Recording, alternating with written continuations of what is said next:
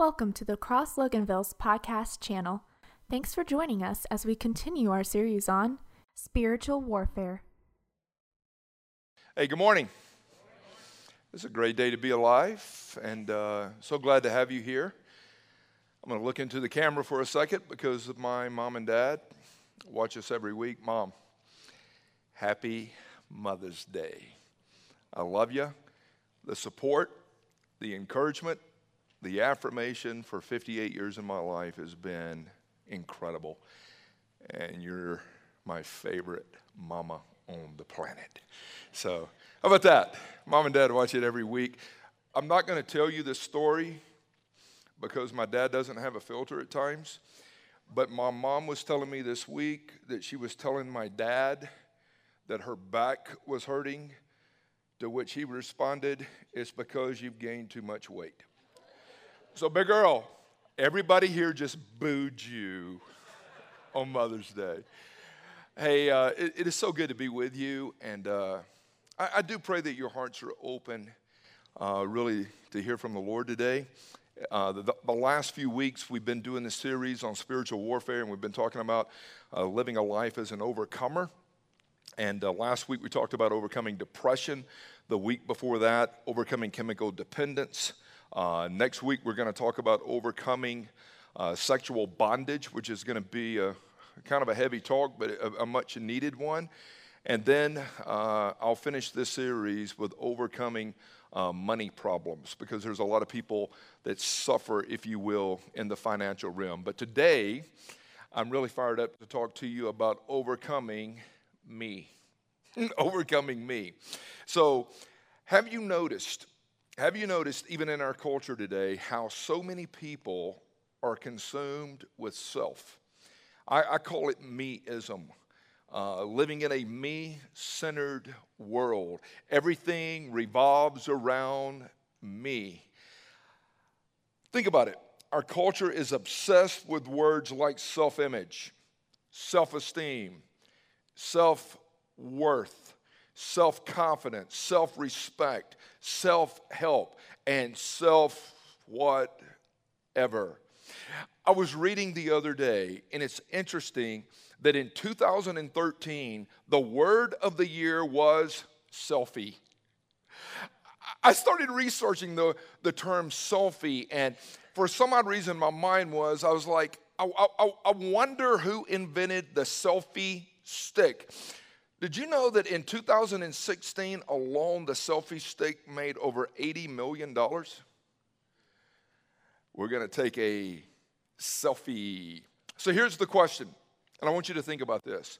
Is there anything other than me that really bothers me? Is there anything other than me? My consumption with self and just my own me-ism. Is there anything really other than me that really bothers me? Robert Schuller had a voice in America for a while. Robert Schuller was an interesting thinker, teacher, if you will. He was the pioneer of what is now called self-esteem theology. He was the pastor at the Crystal Cathedral in California. They used to have this dude on TV. Very interesting. Listen to what he said. Schuller believed that being born again meant being changed from a negative self-image to a positive self-image. In his book that he wrote, Self-Esteem and New Reformation, he made some just insane statements. You're talking about whacked, you're talking about detrimental. Listen to some of this. He said, classical theology was wrong in being God-centered and not man-centered. That's what he said. The era of historical Christianity is that we never started with the value of the person. We started with the unworthiness of the sinner. Well, how about that? That's pretty much what the Bible teaches, Robert. He made this statement, Josh. He said, sin is any act or thought that robs humanity of their self-esteem. The core issue of sin is a lack of self-esteem. These are statements Schuller made. And people were giving this dude incredible airtime. He was known.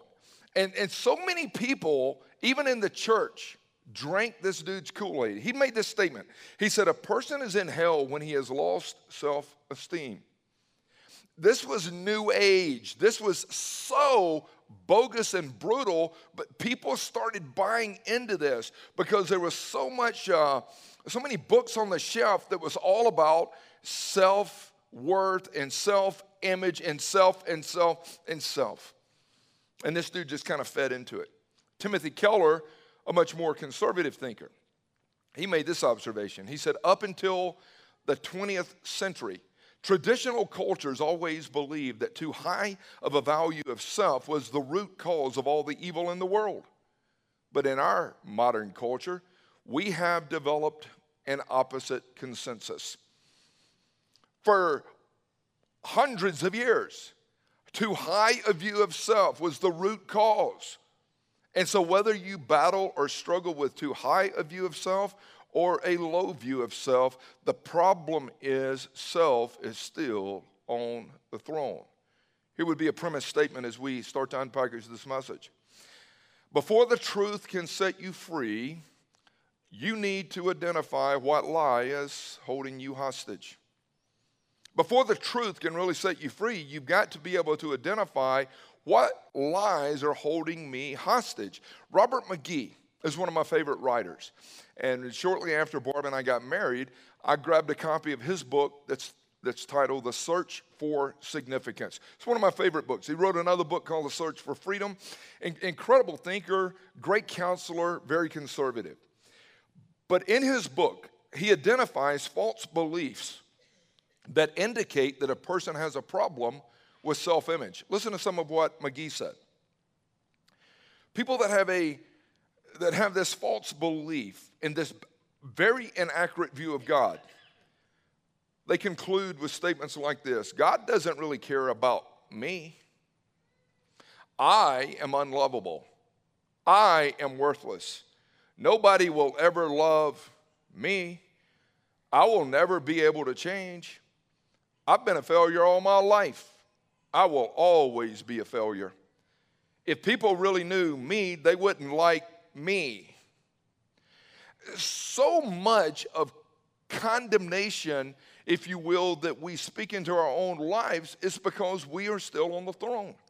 We're looking in the wrong places, whether it's inward or even outward, to try to find worth. And the only place we're going to truly find worth is when we're able to look upward. John Gardner, listen to this quote. John Gardner said, self-pity, don't miss this one right here. Self-pity is easily the most destructive of all the non-pharmaceutical narcotics that's on the market today. Self-pity is easily the most destructive of all the non-pharmaceutical narcotics. Why? It's addictive, it gives momentary pleasure, and it separates the victim from reality. When people wallow in self-pity, when they're stuck on themselves, it is absolutely destructive. And it's so easy for people to get stuck there. The problem with focusing on self-image instead of God-image, the problem of focusing on self-worth instead of God-worth, is that it poisons your view of yourself. It does. It poisons people's view of themselves.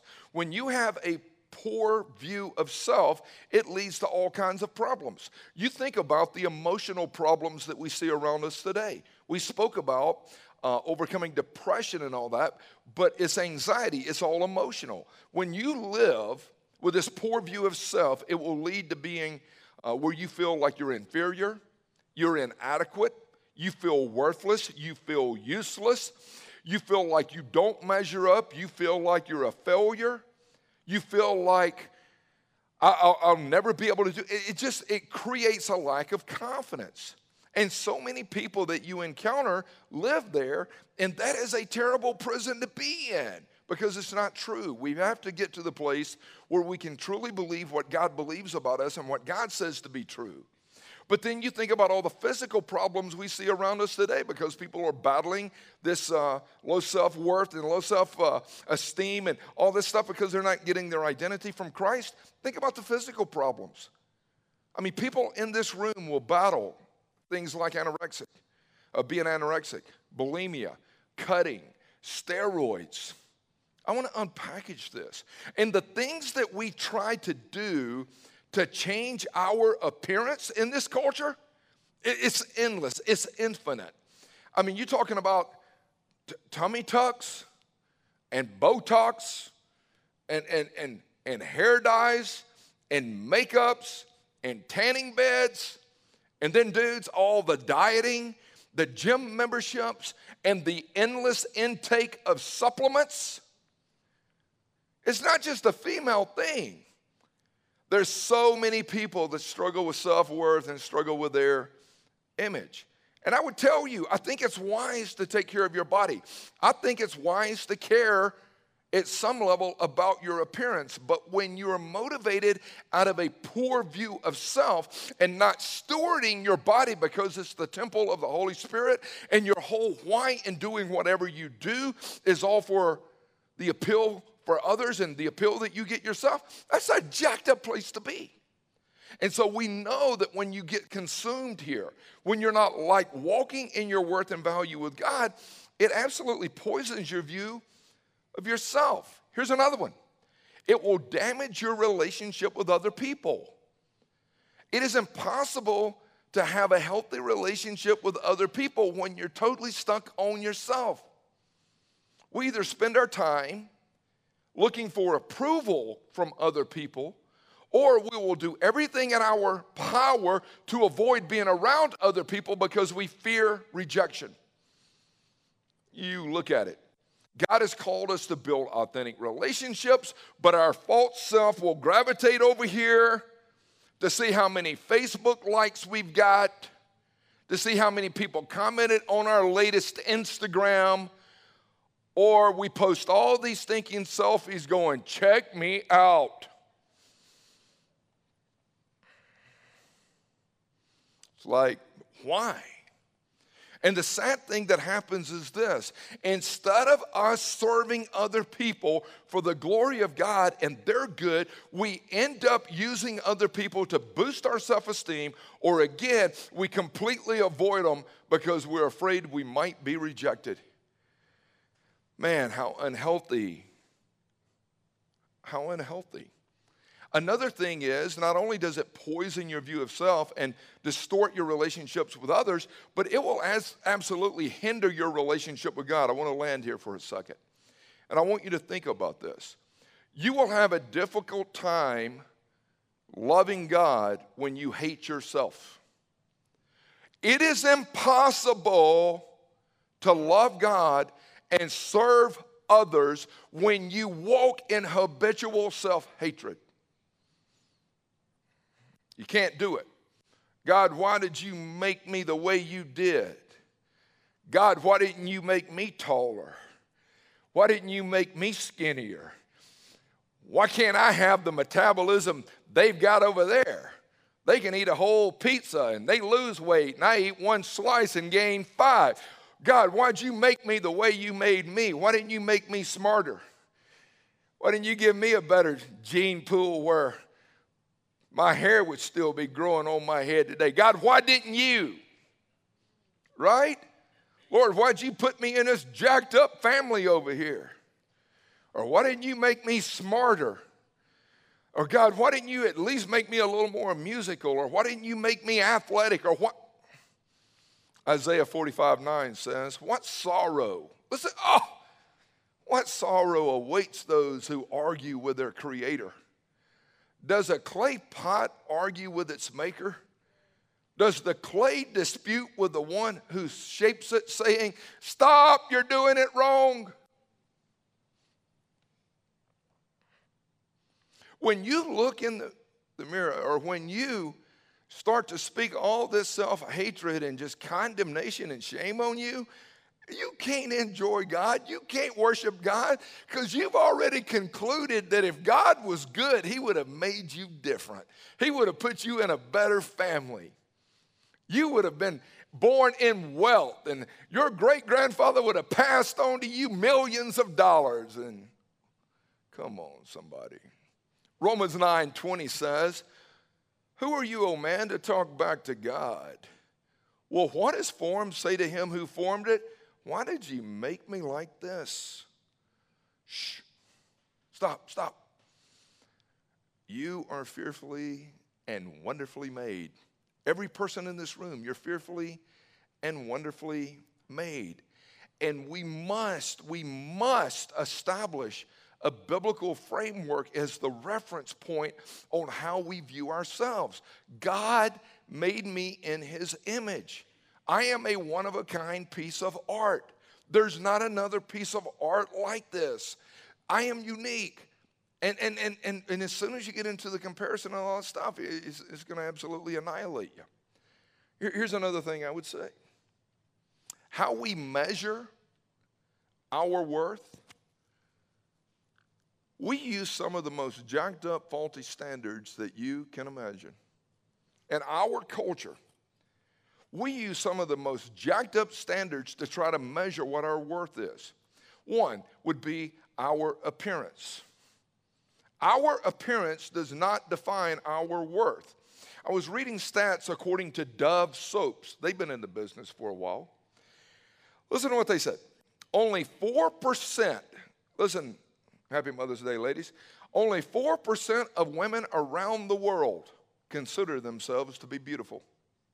4%. Wow.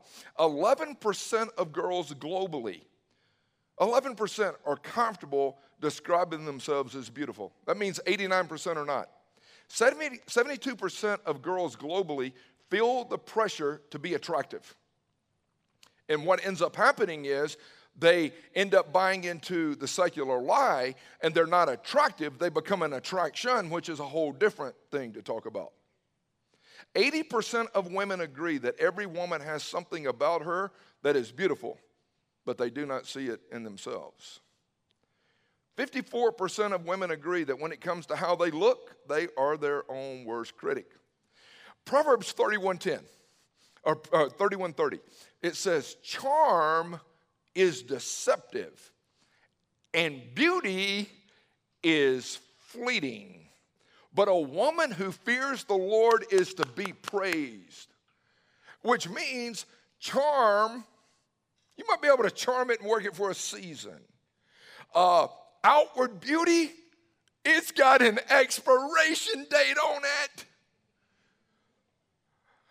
I don't know. Sometimes you see stuff and they're like, what do they look like now? And I've opened some of those things up. Daisy Duke. Some of these, you look at it, it's like she had this profile and all this stuff, and then you see her 40 years later. I'm like, she went from looking like she was a poster child for Hooters to being a poster child for Golden Corral. You look at it and go, why? Because beauty is fleeting. You can't keep it forever.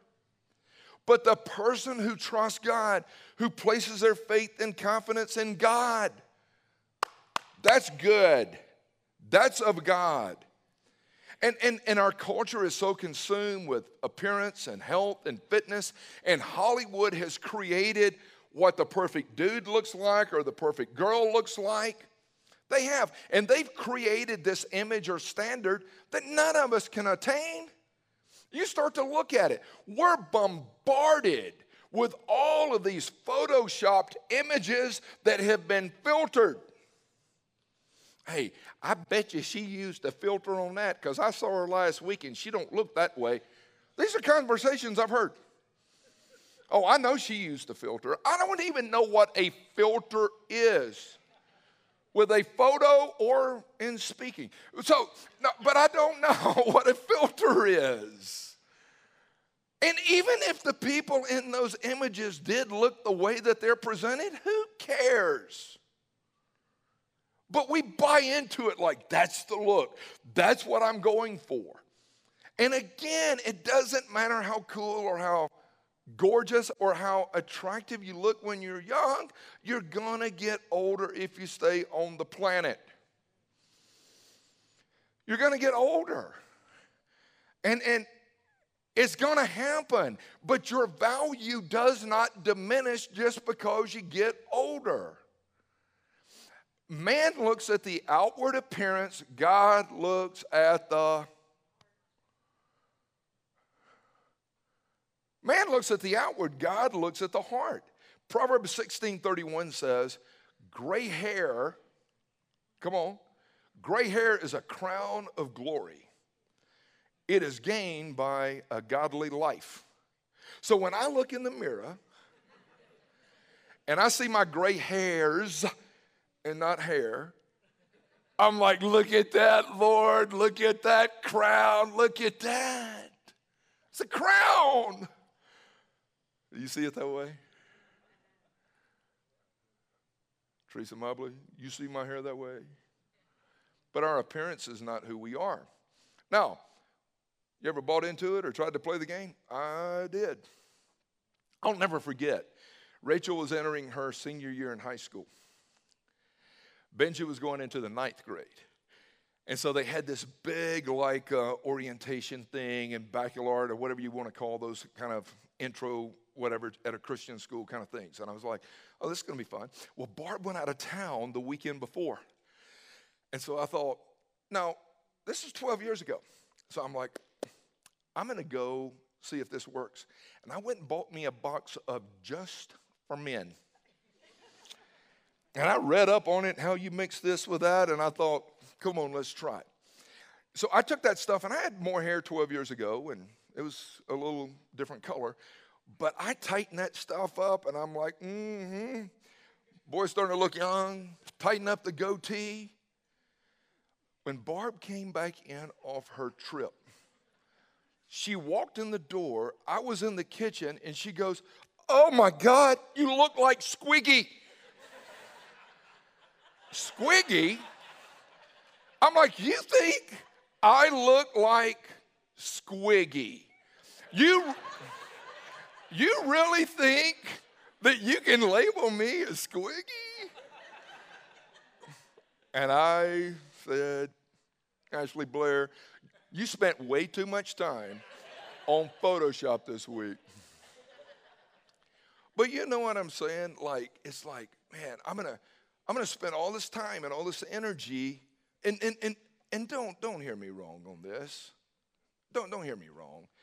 But we do spend so much time on the external and so little time for some of us on the internal. And we spend this time trying to enhance appearance where God goes, work on your heart. You know, it's crazy. Another thing is our abilities.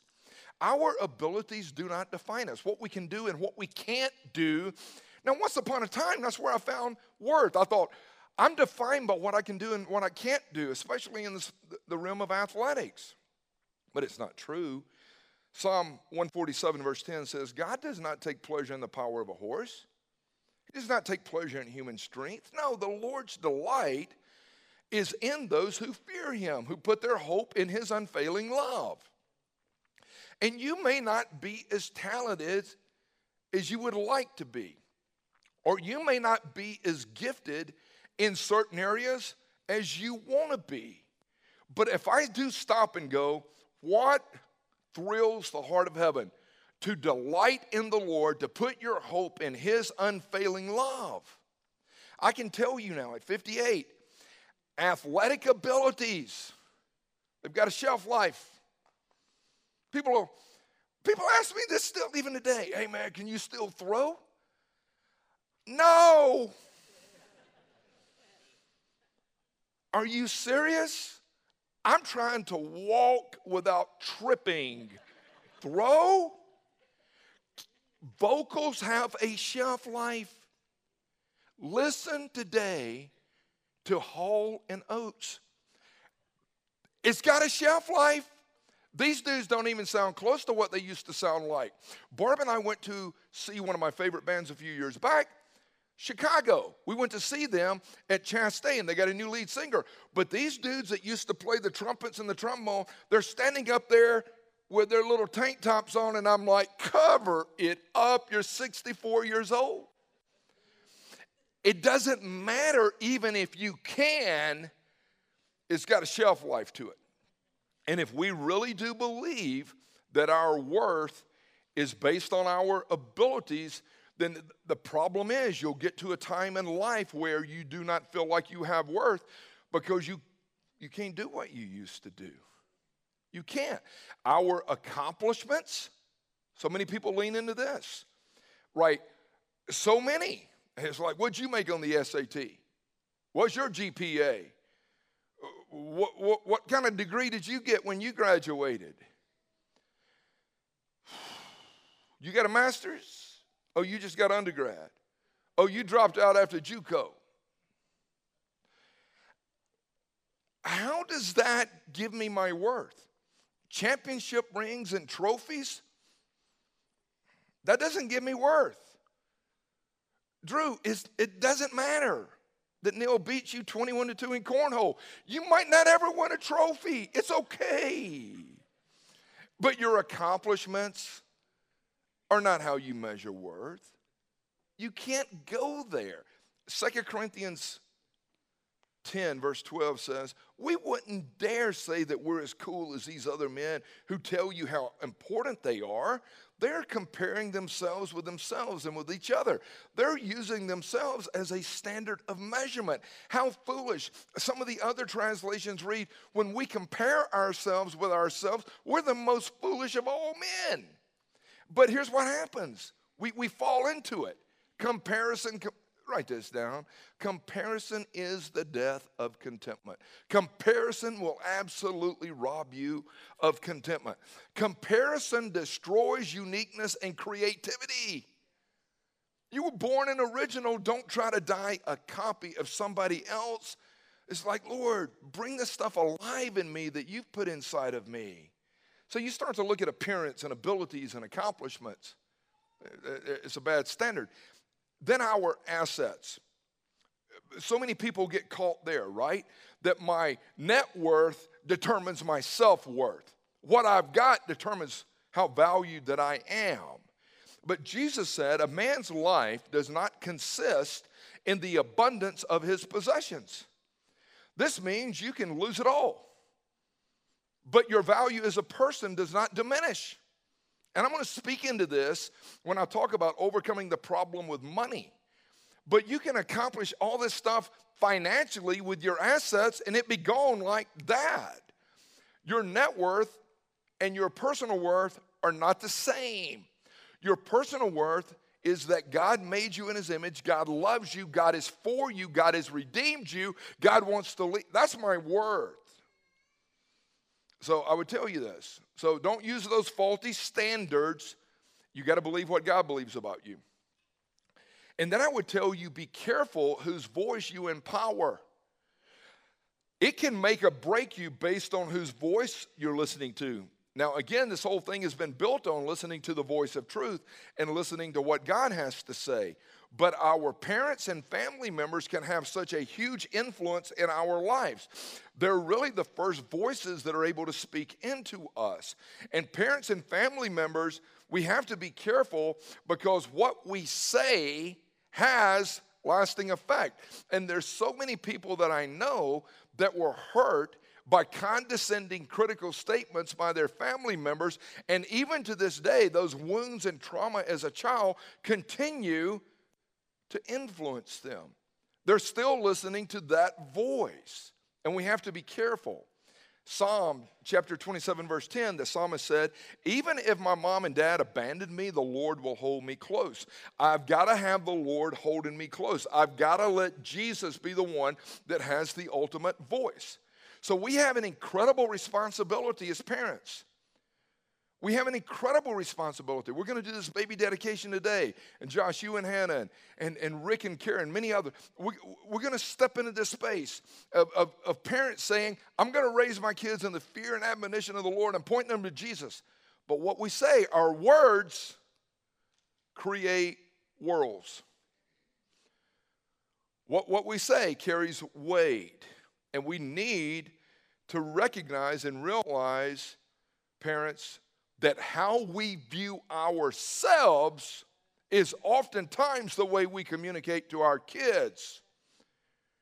If you've got a jacked up view of yourself and you're constantly just beating yourself up, there is a great chance you're not going to be able to build up somebody else if you're constantly belittling you. A study was done, I was reading this, where they asked these moms what they didn't like about their bodies. And then separately, they asked their daughters the same question. The shocker was the daughters identified the same areas that their moms had communicated that they didn't like. Why? Because it's what you hear. Right? It's just what you hear. And it's like, I just don't like my hair. I don't like my eyebrows. I don't like my eyelashes. I just can't believe my feet are this big. I got some goofy looking, just knotty knees. I don't know. And once we continue to criticize whatever body part or body parts we don't like, and our kids growing up hear it, they're going to repeat. It's like monkey see, monkey do, kind of cliche-ish, right? It's what they see, they repeat, they reflect, they mirror. Be careful with your words. Be careful how you talk to yourself, how you talk to your kids, how you talk to others. Be careful, because that stuff can jack with us. Other people's voices oftentimes carry so much weight in our lives.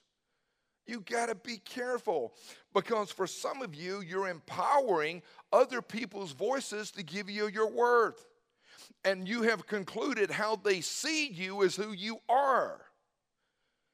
Well, if they got honest of how they even saw themselves, what they're doing is talking to you the way they see themselves, but you take it personal. And it's not only how you think they see you, but it's the perception that you've created that they must be seeing you this way. And you live in chains. Paul said in Galatians 1:10, am I really seeking the approval of man, or am I seeking the approval of God? If I was seeking man's approval, I wouldn't even be a servant of Christ.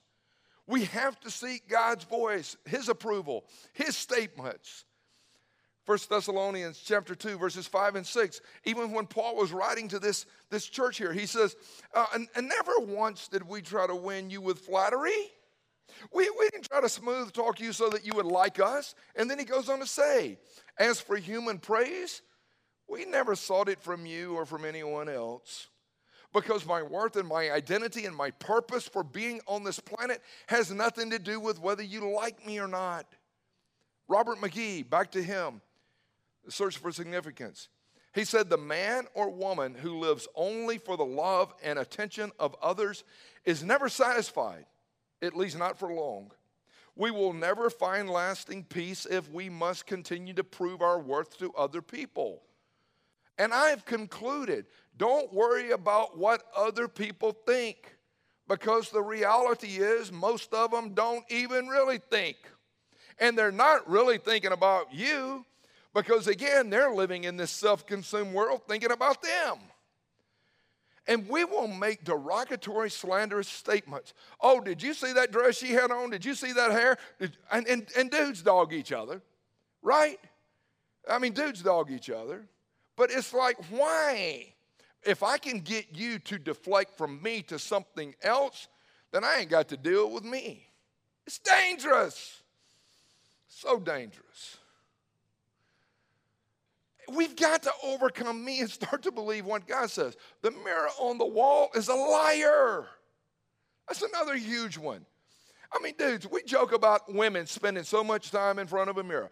Thomas, Drew, Josh, all guys were like, my goodness, are we ever going to leave? I mean, but dudes spend time looking in the mirror. You know you do. You go to the stinking gym and watch it. Guys are always over there in this dig me pose. Oh, and even in the morning, so many of you guys will stand there after getting out of the shower, brushing your teeth, you tighten up that gut, and you're trying to find the six-pack only to realize you've got nothing but a keg.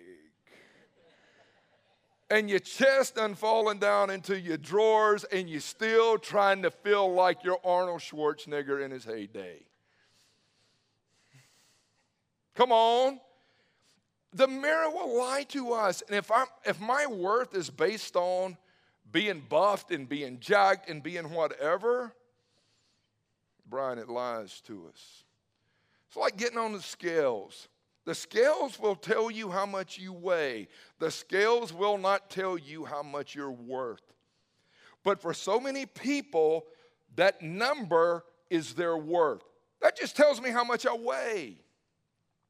That's not who I am. Let me wrap this thing up. Robert McGee, he made this statement. I said, you're right on.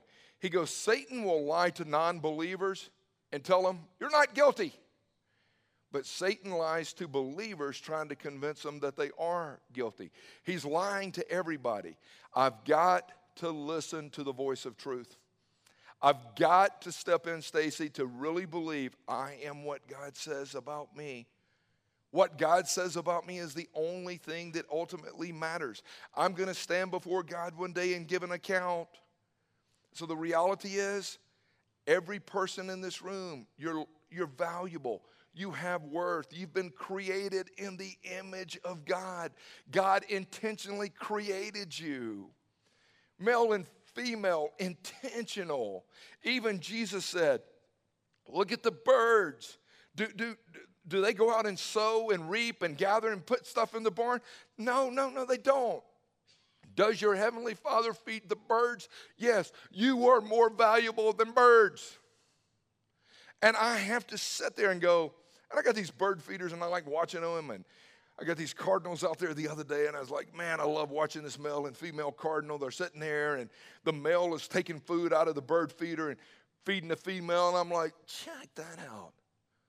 God takes care of the birds. God goes, you're more important than birds. You're more valuable than birds. I'm going to take care of you. And we have to really believe that. God, you love me. You made me. Christ died for me. You're for me every day. The reality is we've got the sin problem. We're born into the world. Our hearts are deceitful and wicked and sick. And because of this, all of sin, the wages of sin is death. We're born into the world with this rebellious nature. And even after we come to Christ, if we're not careful, we still allow that rebellious nature to go on the horizontal to the created to try to find completion instead of going to the vertical with God. I know we're all born into the world jacked up, but Jesus is saying, I'm enough. Come and hang with me. Sit at my table, man. Let me chill with you and feed you and complete you. Yes, I need a Savior every day, because if not, I will buy into the secular lies that our culture is throwing at us. Here's my land. Here's where I land. I am loved by God, period. God loves me, period. He even says in Jeremiah 31, I have loved you with an everlasting love, which means I will never stop loving you. Tim, you've got to realize there's no condemnation for you. You're in Christ. I'm not going to condemn you. I love you. And whether I believe it or not, it's the truth. And we've got to stop and go, whose voice am I listening to? Whose voice am I empowering? Who gets the trump say in my life? Who gets the final voice? We must listen to the voice of truth. Hey, thank you so much for watching the message. We hope that you really pulled some things out of it. And just know that our desire is for every person, whether you ever step in this building or not, to become fully alive in Christ. Yeah, we want to see you committed to Christ. We would love to see you connected to others in a small group. And we believe it's important to become a contributing member to the body of Christ through sharing your faith, as well as financially investing in the work of God. That's right. And so we pray that you're growing, that you're striving forward. There's so many resources on the website. You can watch past messages, your testimonies from people. We pray that you utilize those. And we hope to see you on a Sunday morning. Hey, make it a great day and enjoy the abundant life in Christ.